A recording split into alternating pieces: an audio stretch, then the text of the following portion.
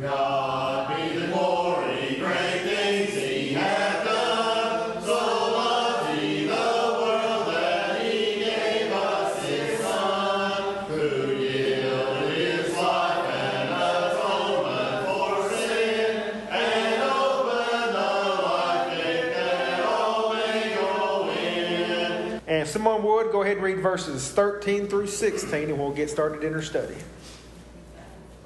Matthew 5, verses 13 through 16.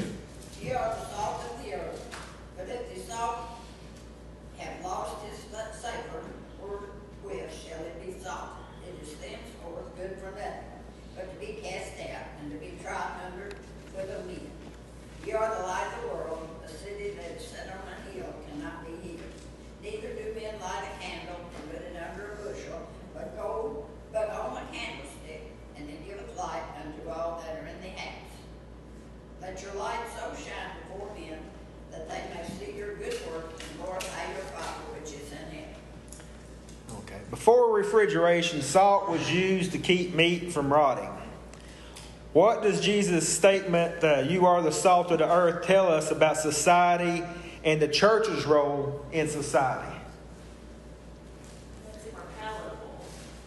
That the world is evil and we should be the good that makes it better. Yeah, better. Nobody likes food without salt. Right. We should be kind of an example. Society is lost in the dark, so we should be out there doing what is right, showing them the right way, that everyone has not gone over to doing, just being out for themselves. What has been in the news lately that indicates society is rotting and decaying? That's a loaded question. What hasn't been in the news?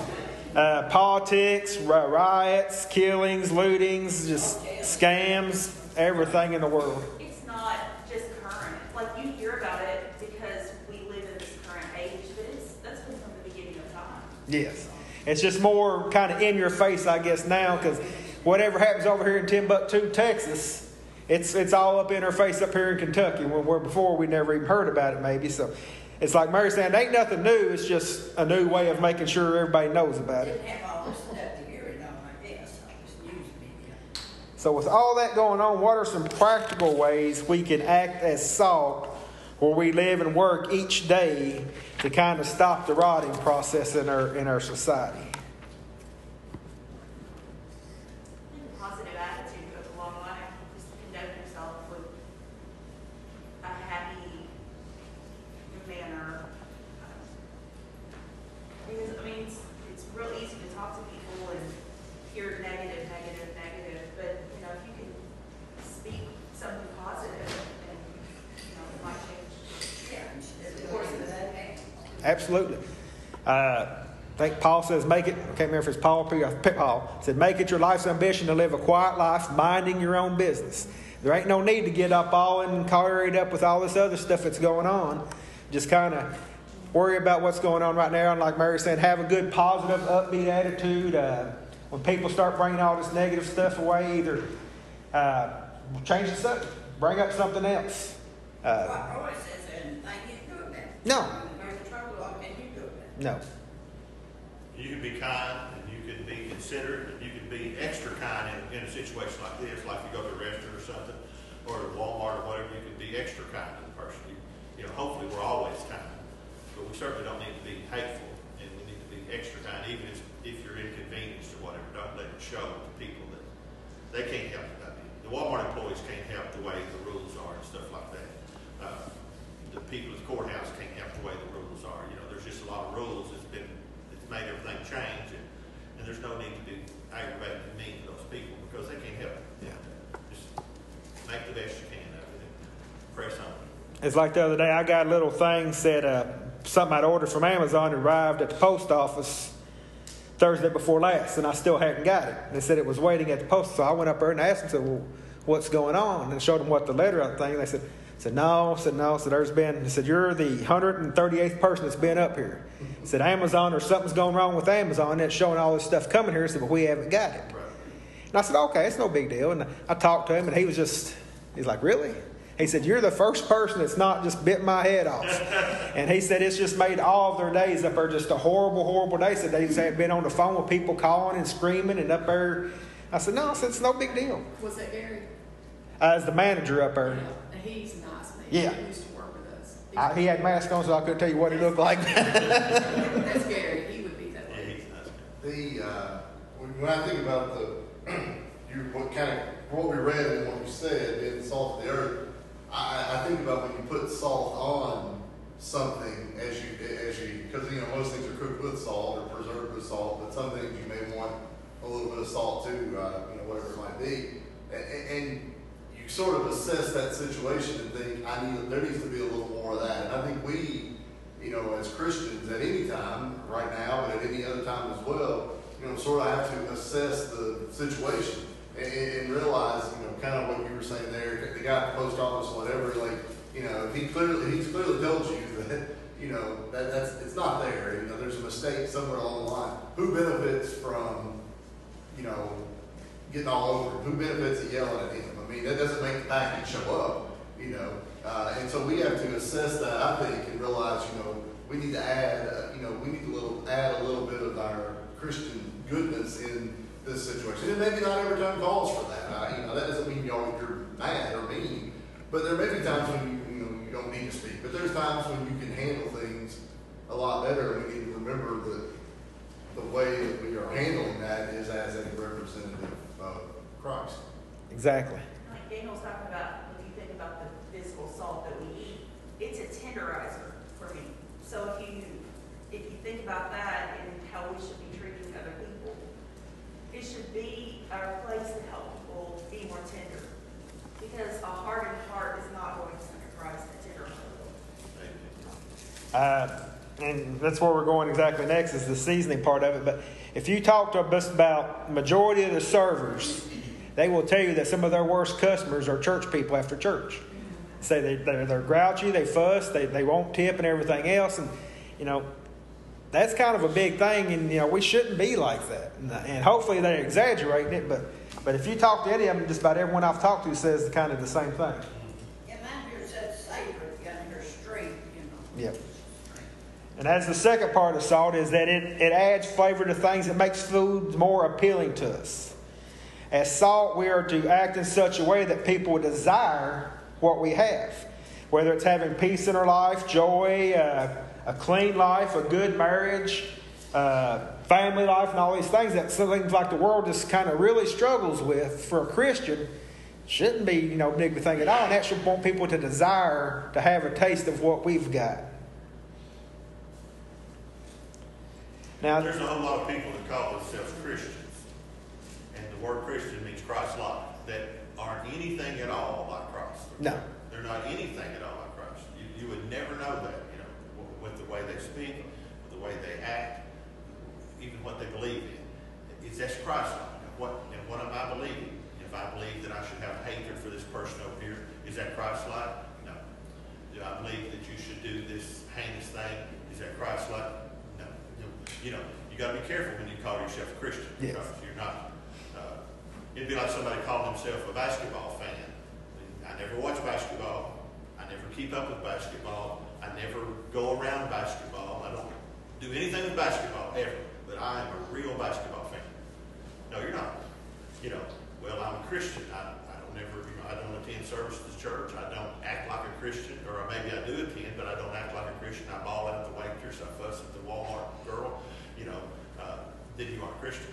And Christ is telling people like that. We have to. Jesus standing right here knows in 3 years he's going to be put to death. The most vicious way to be put to death. Okay, but look at the kindness and the goodness that he has stolen to his followers.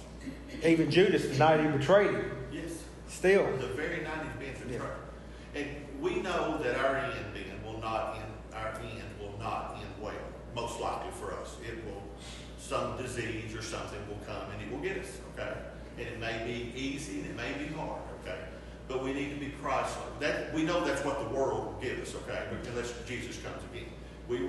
Ben's going to die. We'll read the obituary one of these days. People will. Ben Price is deceased. If time stands. Shelby Roy Hopkins, he's deceased. Cancer, heart disease, demonic plague, whatever the case might be. It's going to happen, okay? That's what the world is going to give us, okay? Sickness and sin and death. We have to be different from the world. If you're going to be Christ-like, because He gave the same thing to Jesus. So if you're going to be Christ-like, you have to endure, you have to be kind, you have to be a person as much like Christ as you can be, and take whatever the world throws at you and endure to the end and then go to heaven. What happens when you leave the top off your salt in your kitchen cupboards? Or if moisture gets in there? You've got a mess. It's not good for anything anymore. That's kind of what Jesus is saying. If we let the world get into us and we start to imitate some of that things, like what some of the stuff we talked about, then that salt is ruined. Now, it's not good for nothing. It talks about that it's thrown out on the ground and trampled under a foot. What do we do in the wintertime when we get ice and stuff on the ground? We throw some salt out there on it. That will keep someone else from slipping. So just because you mess up once doesn't mean you're done for good or whatever. But you need to get out there and repent, share your testimony. Maybe that will keep someone else from slipping down the same path you've gone.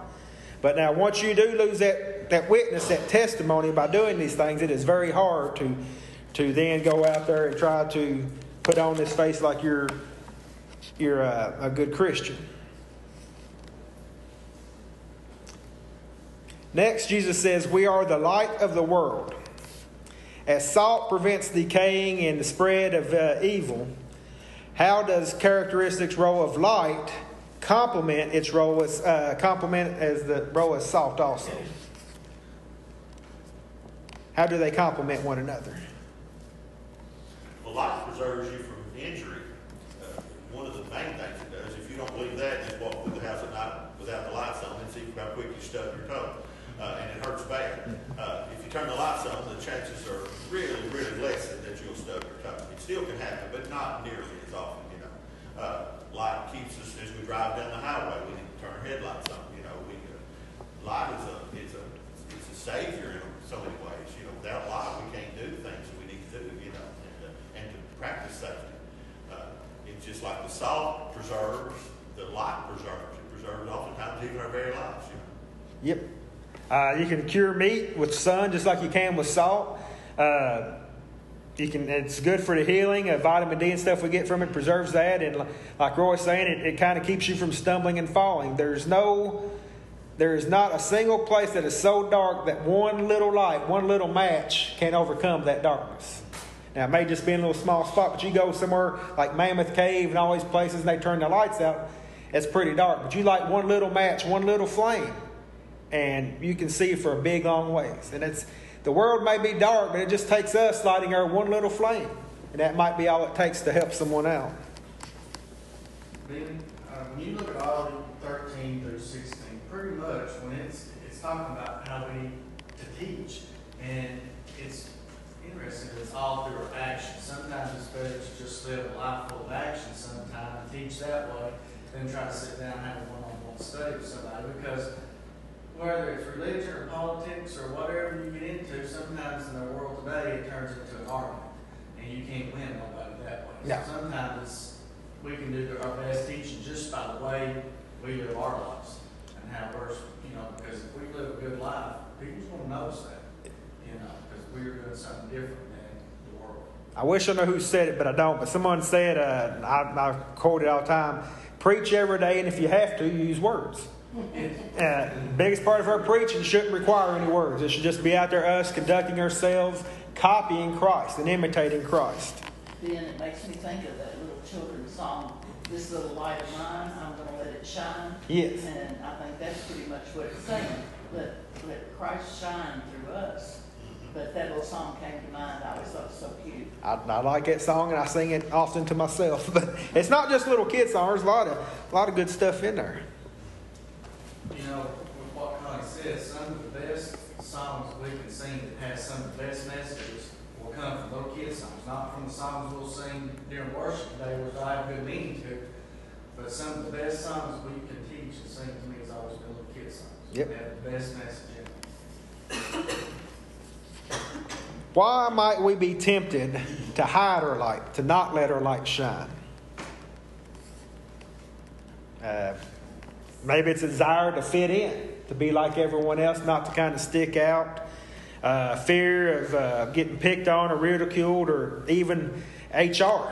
You know, nowadays, AT&T has policy that you can't discuss religion on your Facebook page if you have them down as an employer or anything else. You're not allowed to do it. So I removed them from employer because I said that's my right. I'm not going to not discuss my religion or whatever, but not want to cause other people's feelings. But there's lots of little things that maybe will want us to hide our light or to encourage us to hide our light, but we can't let that kind of fear imitate us or stop us. We really have to be out there letting your light shine. What did Paul and them tell when they brought him in to meet him? Said, we told you not to preach in this man's name, not to teach us.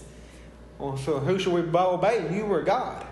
And of course, God is the number one important thing. So He's the one that gave us the job. And He's the one to help us find another job if it comes to that. So Peter John, they said, you must obey God rather than men. Thank you. So they heal the land.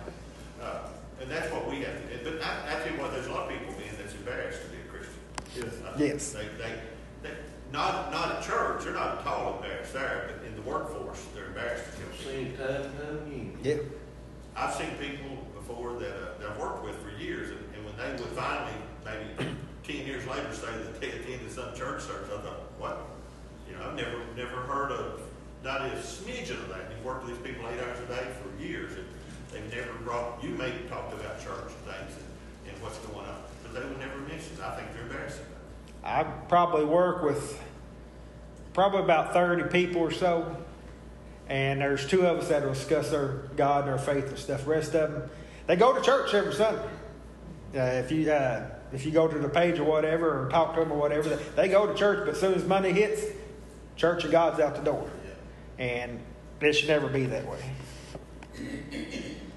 According to verse 16, what is the result of people seeing our good deeds according to Jesus?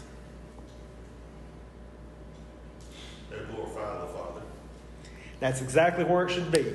We shouldn't care about whether we get any praise or whether we get a pat on the back or wherever we ever get a thank you. As long as someone sees what we do and thinks, praises God or thinks God's good, that's all that matters. Well, and that's like the backpack program that's coming up. The little kids get a backpack, which is really, really good. But there's dozens of people that will say, praise the Lord, And we don't care about individual praise. We care about the Lord getting praise and the church getting praise. That's the only thing we care. Decide. We want the child to have the backpack, certainly, because you got to have material possessions. And kids have to have backpacks. They need them. They need crayons and paper and all that stuff. They need that. And that's wonderful. But God gets the glory. That's the only reason we do that. Absolutely. Conversely, or vexly, what happens when people see your bad deeds? When people see us as Christians doing bad things, God gets the credit for that too, unfortunately. What did I can't remember the prophet's name, but the prophet came in and talked to David and said, Nathan said, you've given the enemies of God reason or cause to blaspheme. Right. So just remember that whenever we do things, wherever we're acting and conducting ourselves out in the world, God's getting the credit, whether it's good credit or bad credit. So we need to make sure that we're not giving the enemies of God cause or reason to blaspheme or point an example of God. And being, I've always thought a lot about that. Nathan goes to talk to David, and David has done terrible. These are terrible things. Having sex with Bathsheba, she's getting pregnant, bringing her husband home to pretend he has sex with her, so that's the reason of the pregnancy. That don't work. Sends him to the front lines and pulls the troops back from him and has her husband Uriah killed. Okay, these are terrible things. Okay, they're not just he said something, he said a bad word, or he didn't act kind to somebody. He did some terrible, terrible things. And Nathan says you've caused enemies. He said that was the worst thing. You've caused enemies of God to blaspheme. Yep. And it's true. It's absolutely true. And we have to be very careful about that. When you say, well, I'm just going to move in with Susie over here. Don't you were a Christian? But don't hurt nothing. I want to just move in with Susie, cause the enemies of God to blaspheme. People say, I thought he was a Christian, He stole from this place here. I thought he was a Christian. That's that's the kind of Christian he is, you know. That's the kind of people who go to church down there, as we still say. That's par for the course, you know. And so we can do so many things. We talked about Joseph here a couple weeks ago in class, and Joseph had every opportunity in the world to do bad things, and he would not do it. He said, I can't sin before God. That's the way our attitude has to be, and that's what Christ is trying to tell the people here. Don't let your light shine, because otherwise it's going to reflect negatively on God. We was talking about little kids songs a while ago. Careful little feet where you go. Careful little lips what you say, your ears and all that stuff. So we really need to be practicing that. You know, to go back to David, he was also called a man after God's own heart. That's So right. there's hope for all of us. That's right. Amen. Just because you've done things that you're not proud of, or there's hope for all of us. There's forgiveness for everyone. Called the apple of God's eye even. So very, very close to a special relationship. And that's why I said just because you've messed up don't mean you're not, you're one and done. Like I said, you can still go, like the example Jesus gives about being sprinkled out on the ground and being trampled under feet. Then when I went to work post office in Nixville, I'd carry the mail, and Tony did too. We had to go in bars, didn't we, Tony? And there's some rough places in Nixville. It used to be, I don't know about now. There's some rough places. And Mom always, you don't need to go in the bar. You don't need. I said, Mom, I ain't got to go in the bar, But she had a good point. And of course, everybody that saw you go in the bar with the post office uniform on and stay 30 seconds and come back out knew you weren't in there drinking. Now, if you went in there and stayed, took your break, and sometimes I felt like taking a break there because it's always getting cool in there. Yeah. But I never did, because I did not want the enemies of God to blaspheme, nor did I need to be around that evil influence. People drunk. There clearly were people drunk. And pretty rough places. But you can't get too close to that sin, because if you do, it'll have a bad influence on you. And you might, you just say, if you as an AT&T guy went down here to a porn shop, and every day you went in there and you worked on the internet or whatever, put a phone line in, but you took a 30-minute break there every day, what would people say when they saw that AT&T truck? They'd say, every day that AT&T guy goes to the porn shop, wouldn't they? Yep. Every day. And first thing you know, they'd say, I don't believe he's working on the internet every day. I don't. Wouldn't they say Yeah. that? Even if you were, they would start saying, even if you're just taking lunch, that's what the rumor would become, and it would be very well founded. Yeah. Men have to be careful, preachers particularly, they have to be careful. A male preacher goes to a female's house every day to study the Bible. She's single, she's alone, he's alone. You got to be careful of those situations. I know preachers most time will take their wives with them, when they go to a study like that. And they should. Don't you agree? Yeah, me and my chaplain, we anytime either one of us counseled anybody or did anything like that, we always, our offices were connected and the doors always stayed open. Didn't matter how personal the conversations got and whether or not they wanted to, them doors stayed open. Yeah, right. It has to. Yeah. What are some examples can you think of where the church or the work of the church or Christians as a general has brought people closer to God? We already talked about earlier our backpack program, the way we feed people and stuff like that, but what are some other ways? Those little cards we had printed up, just leave them, I've left those. Those little cards we had out here, the Heart to Heart program, World Broadcast Radio that we support and all these other things. And here in the community, if anybody's hungry here in the community, they know I can go up here to Church of Christ, they're going to get me some food. If I ain't got any clothes, they know they can come up here, I can get me some clothes up there. Whatever the case may be, they know, hey, we can get their... Frank Cleaver always talked about one time, we had a pantry up there at Lancaster also, and people would come up there, and a little boy would come up there to get some food. He says, this is where God lives. This must be where God lives. Because he's just so happy to get him some food and stuff. He's just tickled to death. But to have that kind of impression, that's what people need. When they see this building, when they see us out in the world, hey, that's where God lives. Whether it's in our hearts or in this building. And that should hopefully bring people closer to God. What is one way that we can perhaps begin to have a stronger influence as salt and light? What are some things we can do ourselves, not just as a church, but as ourselves and individually, to have a stronger influence on those that see us and work with us? What if we spent more time studying God's Word and less time watching the news? Would that help? I think it would 100%. Let's talk about what did Christ do, what did Peter, James, John, what did they do, what did, Martha, what did anybody do? And as opposed to watching this sensationalized news that we watch, the best thing is the news turned off, because I just think it's the best thing, because I think it takes you down a road you don't need to go. Well, not only the news, just TV in general. TV in general, amen. We spend hours in front of that box, and then we struggle to spend minutes in front of our Bible.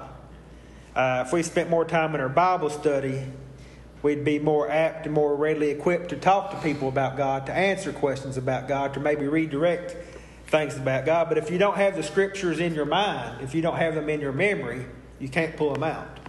Tell them what you're going to say. I was listening to a sermon this past week. I don't even know who it was, but I was just listening to it, and he was kind of preaching on that very thing. An average American, when they're 65-year-old, has listened to 9 years of TV.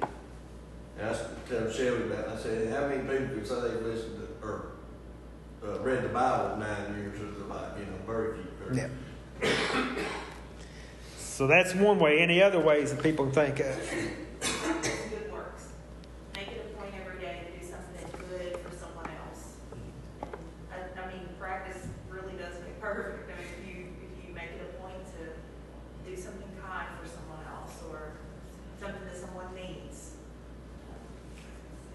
that's happening. There's a saying out there, whatever you think the world needs more of, then go out there and be that. If you think the world needs more patience, go out there and be patient. If you think the world needs more love, go out there and be loving. Whatever you see that the world needs more of, go out there and be that.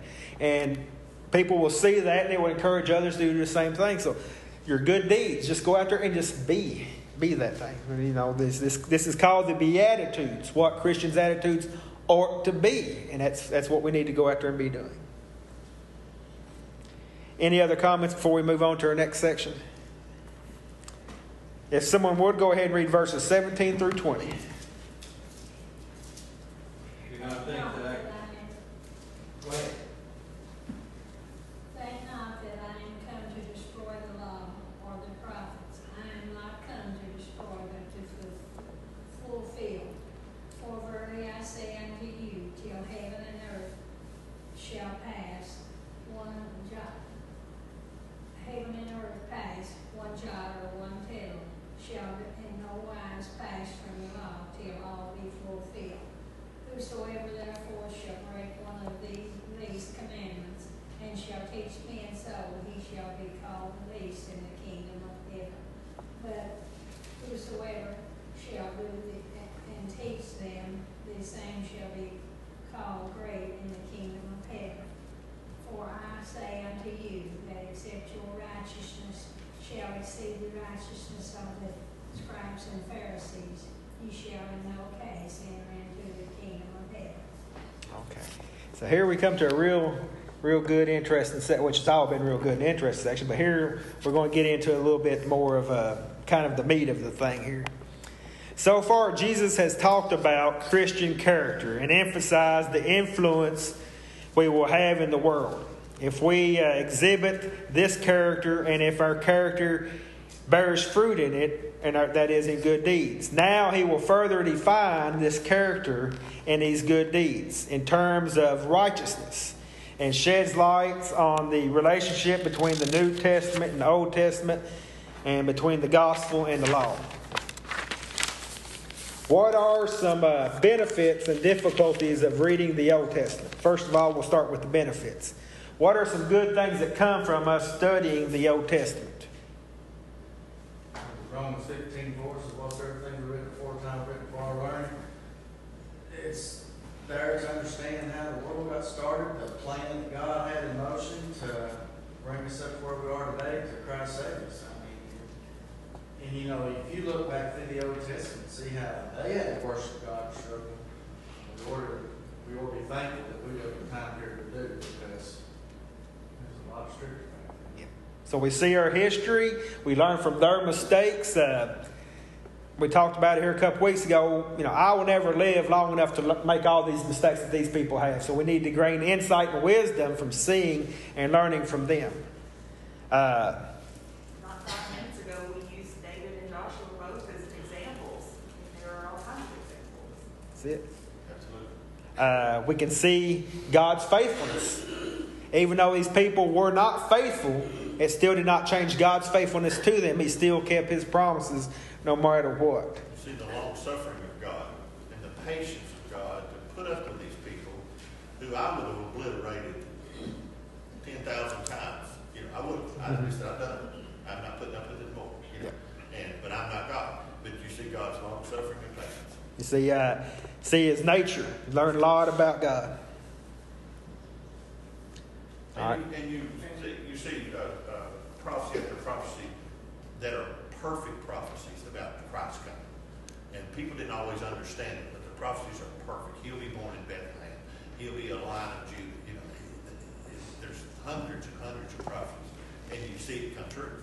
And that reinforces the foundation upon our belief. You know, I know this is going to happen because this stuff was written way, way ahead of time. You know, in Job, the Bible tells that God hung the earth upon nothing. Okay, whenever people probably at that time were not real sure where the earth came from, you know, and how it's. But it's exactly right. You know, you read about the rivers of the sea. You know, that people thought for years that's a joke. You know, but there are rivers in the sea. There's this thing after thing. You know, that we can look around and put our fingers on. That's exactly right. You know. We see the long suffering of God. Yes. In the Old Testament, but we also see the justice of God. He eventually, destroyed the world, but He gave Noah 120 years, to get ready for it. So we see the long suffering and the justice of God, and I think the Old Testament is the theme of the whole Bible is bringing Jesus on the scene. Yeah. To be the Savior of the world, if they would obey His commandments. All right. So what are some difficulties in studying the Old Testament? The obvious one to me is pronouncing some of them names. Pronouncing some of the names. It's an unknown culture to us. For us to see the way that they talk about different things, women or different roles like that, it's very foreign to us. And so it can be very hard for us to kind of grasp. Selling kids off to slaves and all these things, we like, how could you do it? But it's a completely different culture back then. So that could be a difficulty thing. I think the way you just look at it, we know the Bible's real, but sometimes when people look at those and say, well, that's got to be fake because people can't live 500, 600, 700 years, but just their lifestyle back then was a lot longer, Yes. It's just the whole environment, before the flood, there was no rains, there's perfect and all this other stuff. If you try reading Leviticus and stuff like that,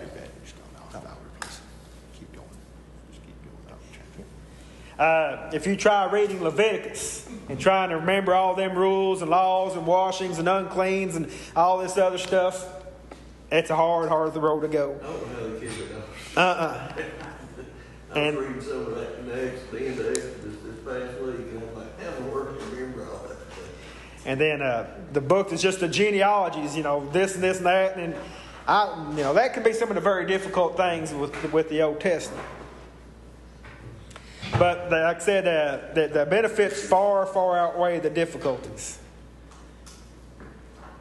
In Matthew chapter 17, you kind of can split this into two parts. The first part, verses 17 and 18, and that's the second part, 19 through 20. What does each one of these kind of emphasize? In 17 and 18, what's kind of emphasized there? 17 and 18, he's saying, I didn't come to destroy the law. In other words, he didn't come to destroy the Old Testament in the sense that it was, but he was coming to fulfill it and say, now this is complete, now we're moving to something else. And this is going to be the final step until the end of time. Right. And what about 19 through 20?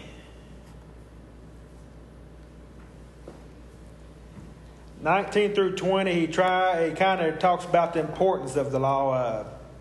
We're going to see here next time, but the scribes and Pharisees taught in degrees of the law. It's okay to break this commandment. And this commandment, if you do it, it's no big deal. But now if you do this one, you're in hot water. And so that's what he talks about, where he talks about whoever teaches people to not do or to obey the law should be the least in their command. So he's talking about the importance of the law. So first part he's kind of talking about he came to fulfill it and not destroy it. Another part he's talking about the importance of it. Ben, I think sometimes too we quickly say the old law could not be kept, and that's pretty much true. It's not entirely that Jesus kept the old law. He says he was without sin. Okay, he kept the law, and Jesus is the culmination of the old law. He did not cut it short. He showed that it could be done. He did it, and then he sent it back to his Father in heaven, and then the new law would take place. Okay, so the law came as a schoolmaster to hold people together until Christ came. Christ came. He fulfilled the law perfectly. He kept the law perfectly. And when he died, his death, burial, and resurrection, fulfilled the law, nailed it to the cross, and then the new law was brought into existence. So we're no longer running it. So we have to be careful when we say the old law could not be kept. It could be because Jesus didn't. Don't sell him short because he could do it and he didn't. Right. Why might some people say that Jesus came to destroy the law? Why might that be something that they was going? Probably felt like that for someone to come in and speak contrary to what they've all known and what they've all practiced. It probably did feel like they were destroying what they were familiar with, what they had always known.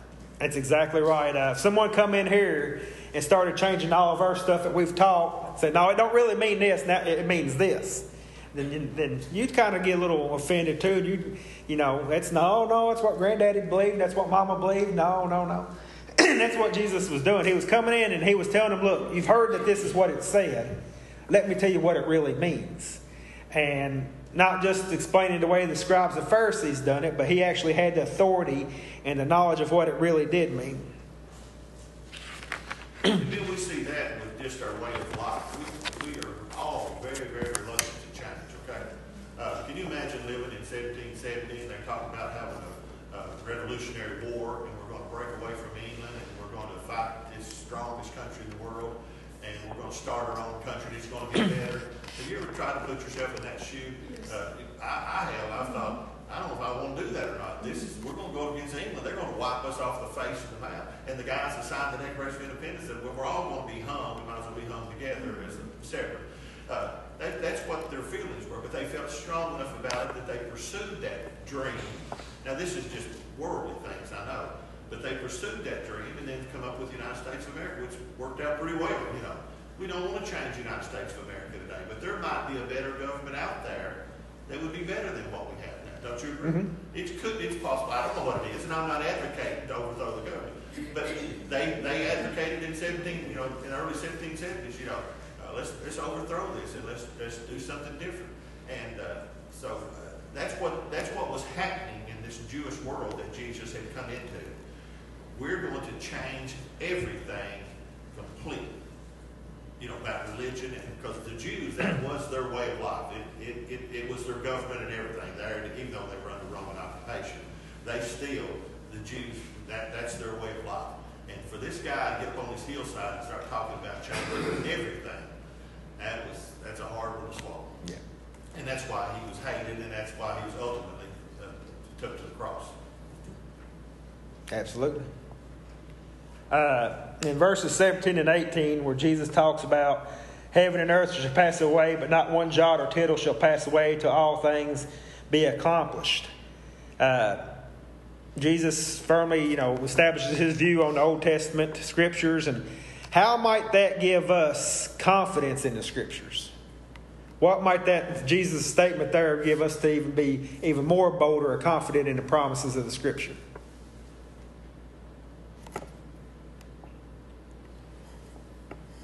Jesus tells us that before these things will not come to pass, this whole world and everything in it will do away with. God's going to keep his word. If God says it, if God put it down, it's going to happen. You can bank on it. Nothing else is going to prevent that from happening.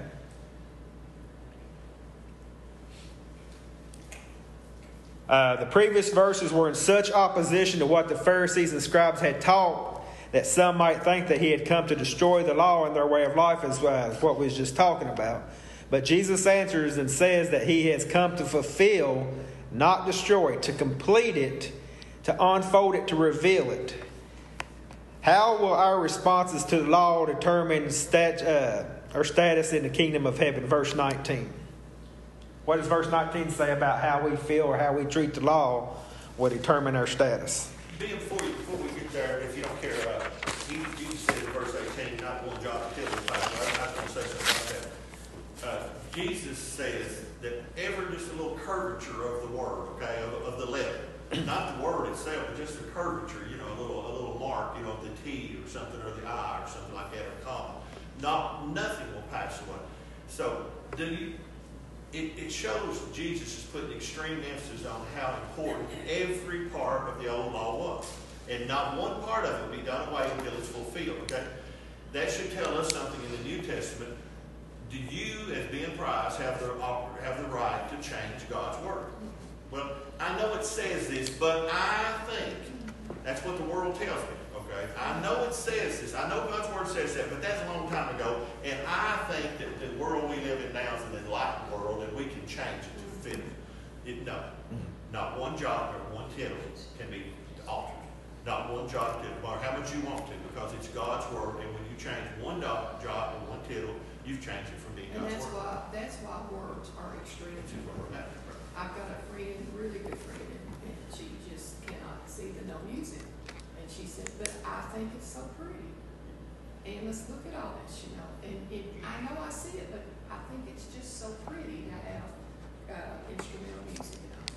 But you can't change words. Anything we're changing in history should never be changed. It's words. And the Bible is the same as anything else. What the Word is what the Word is. It's not left up to our interpretation. Yeah. And then, like I said, we'll pick up our next week, but it talks about, again, those who teach anyone to annul or to not pay attention to the full law will be the least in the kingdom of God. And we'll kind of get into that next time. But before we condemn them too hard, just think about this. How many times have you been driving and seen a police car and slowed down? And it's no different. People are doing the same thing with the law. Hey, God ain't watching. Here comes church. So be kind of thinking on that, and we'll pick up there next time. That's a good way to end it.